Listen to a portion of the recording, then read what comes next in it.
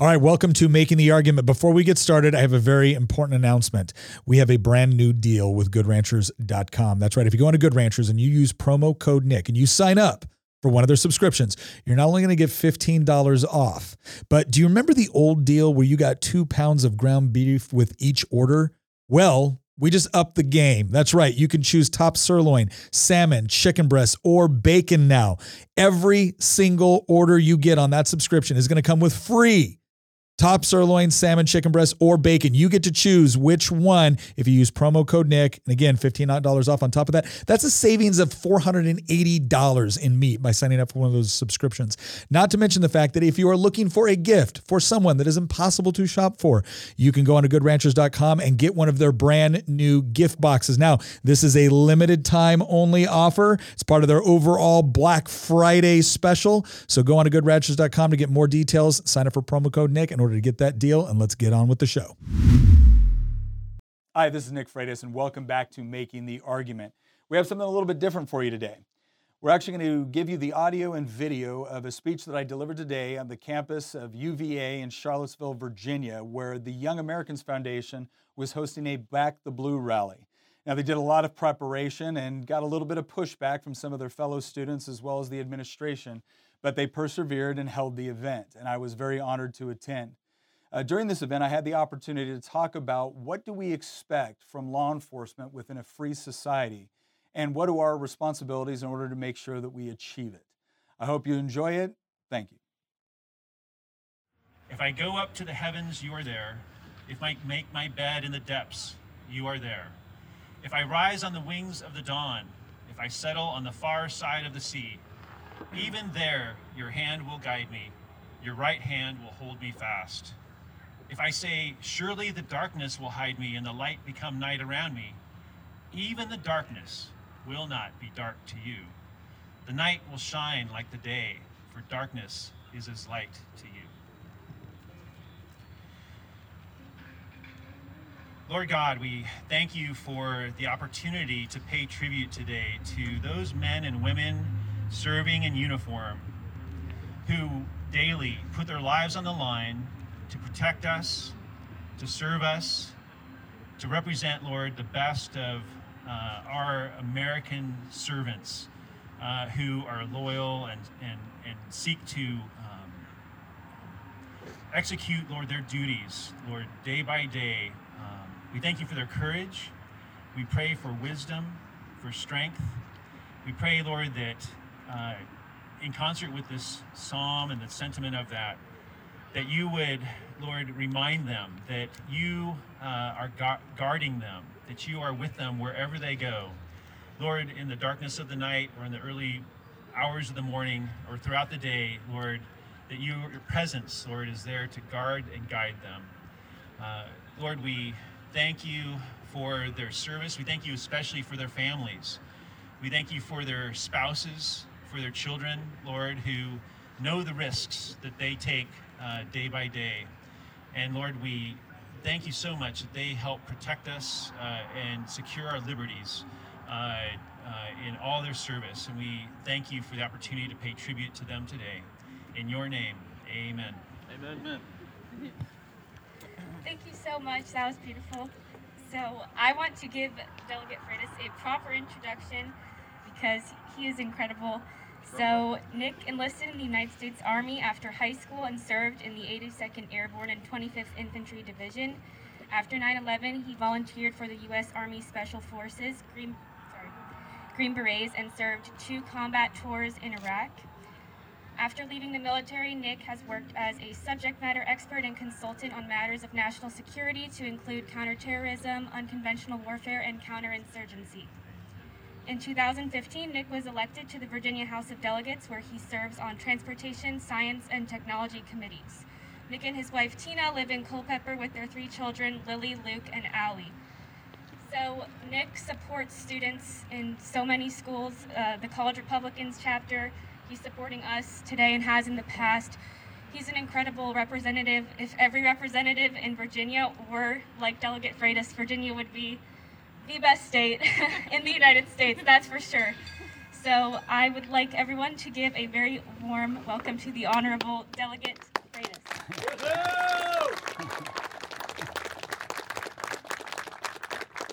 I can't remember who it was that said that was a very generous introduction. My father would have enjoyed it. My mother would have believed it.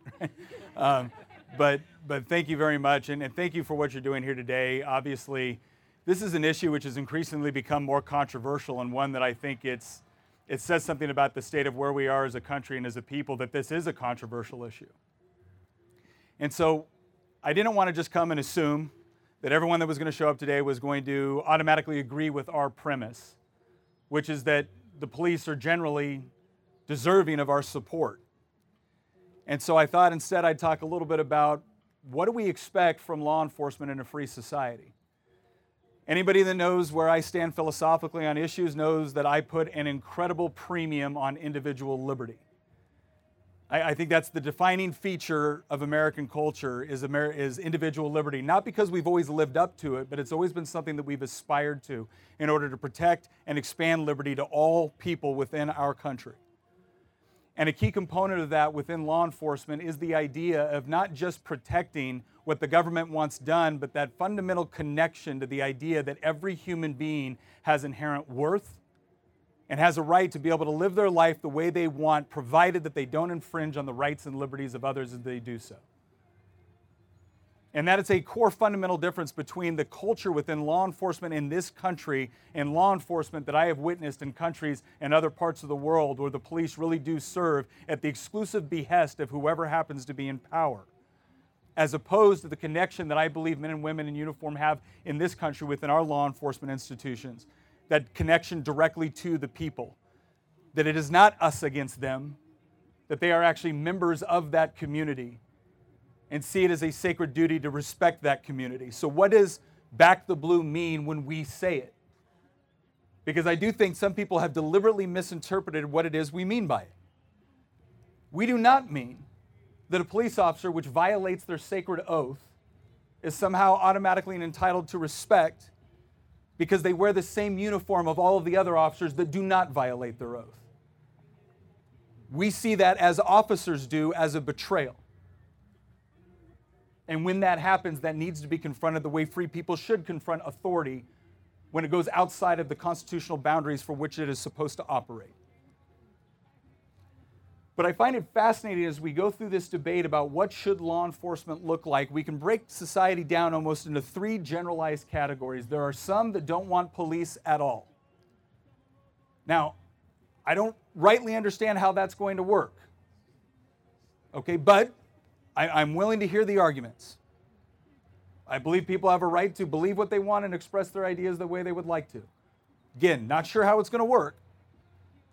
But then there's two other categories. And within those two other categories, both sides believe that there is a need for the police. One side believes that law enforcement institutions are institutionally and systematically racist, that essentially need to be built up from the ground up, that there's horrendous problems with respect to police brutality all throughout the country. And then there's another side of that, which I believe that most of us would probably fall into, which is the idea that there is no such thing as a perfect institution, that all institutions should strive for perfection, even if we recognize that we will probably never realize the ideal this side of heaven.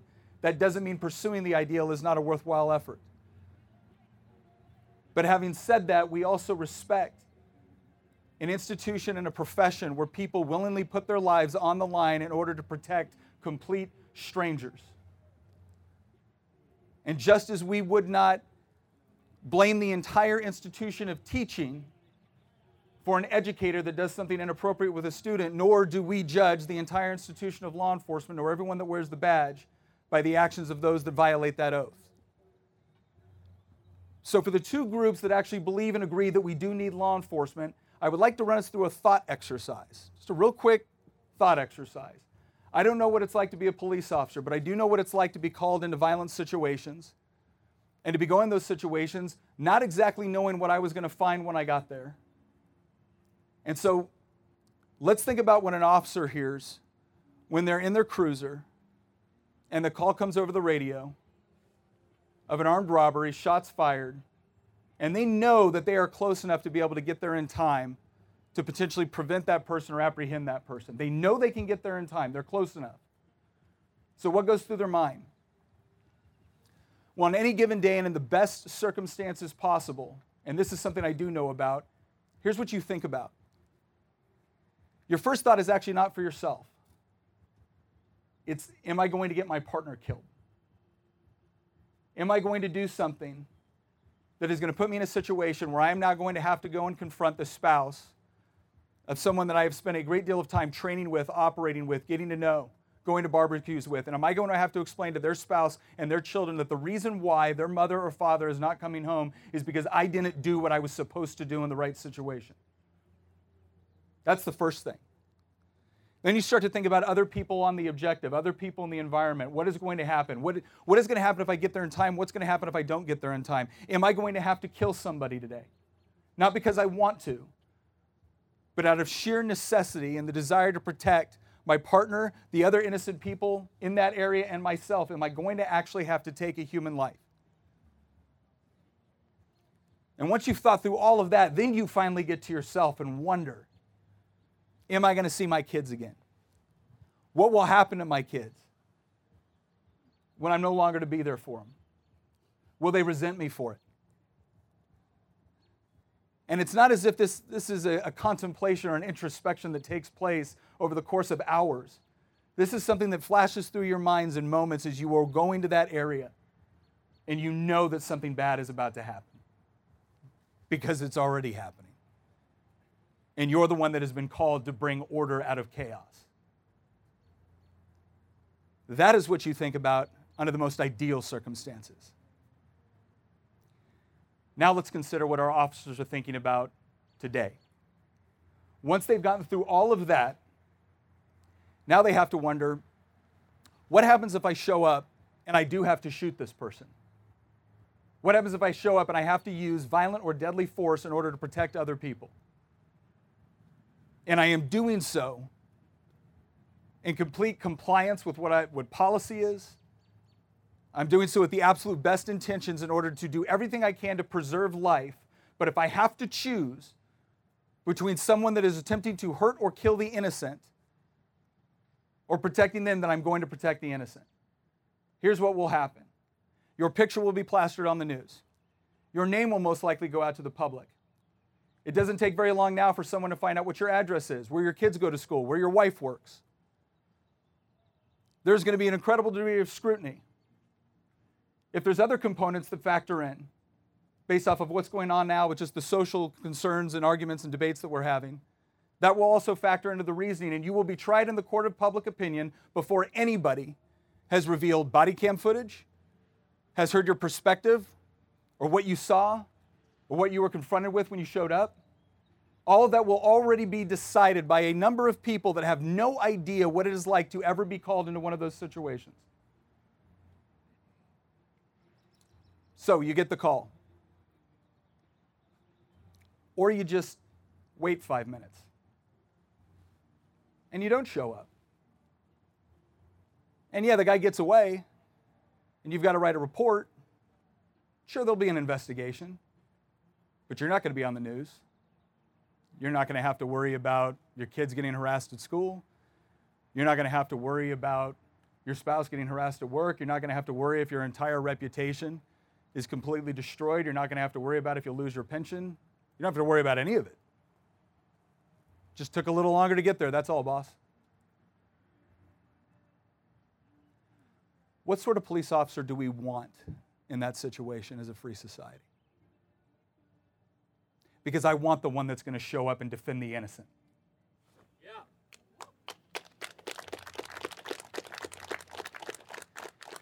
And while as a free people, we have a right to expect the best out of those who put on a badge and defend us, I do think they have a reasonable expectation that when they are called into a dangerous situation and they have to make life-changing decisions within split seconds, that we will at least give them the benefit of the doubt and review facts and evidence within context. Because if we're not willing to do that, what right or expectation do we have for a complete stranger to risk everything on our behalf? Now, as we consider this, there are two different ways to approach it. There are many in the media and within academia and with various interest groups that have already decided what they think and what they believe, regardless of any thought exercise that are put before them, any new perspective that they may not have considered. It doesn't matter. They have already drawn their conclusion. The police are the enemy. That is their conclusion. They will be swayed by little else. But then there's another group. And this was perhaps best personified by a civil rights activist, a reverend in Arizona, who was leading marches, calling for greater accountability, calling for reform, because of an incident that took place within his community. And his local law enforcement asked him if he would be willing to participate in a shoot, no shoot training exercise. And to his credit, he took him up on it. He didn't retreat back to the echo chamber. Police were willing to give him a different perspective, and he took it. And when he went through the training, what he realized was how difficult that decision can be in split seconds with so much on the line. And there was times where he made good decisions, and there was times where he made bad decisions. There was times where he shot someone that was unarmed because that person posed a threat. And when he was asked what he got out of it, he didn't become any less an activist on behalf of his community or in favor of getting the best police department possible. But he respected the new information that he had been given, and it modified the way he thought and the way he talked about it. That is a person that is serious in this debate. Because let's face it, there's a lot of other people that are there for power, they're there for money, but are not there because they have the best interests of the community or the police to protect them in mind. And the question that we're all going to have to ask is, where do we fall in that equation? Are we willing to listen to different perspectives? Are we willing to take into account somebody else's experience that might not agree with our own or might not comport to our own predispositions? That is supposed to be what universities like UVA are about. And I will be honest with my own experience, because my father was LAPD for 20 years. And I'll never forget at different nights where he'd get called up at 2 o'clock in the morning, and I'd wake up and watch my dad get ready and rush out the door, and you wonder if you're going to see him again. I will also never forget his retirement, where the family of a victim who had had their sister and their 2 nieces brutally murdered by the father show up to my father's retirement in order to thank him for helping them achieve justice. So yes, I am predisposed to defending and standing by those who risk so much to protect people that they've never met. Not because I don't believe we should hold them to the highest account, but if we truly want that level of commitment, then they're not the only ones with the responsibility in this. We are too. And I will stand by anybody that will work to achieve a better environment for our citizens and for the men and women that protect them. So thank you to YAF for putting this on, for having the courage to put this on. And thank you to our men and women in blue that support us.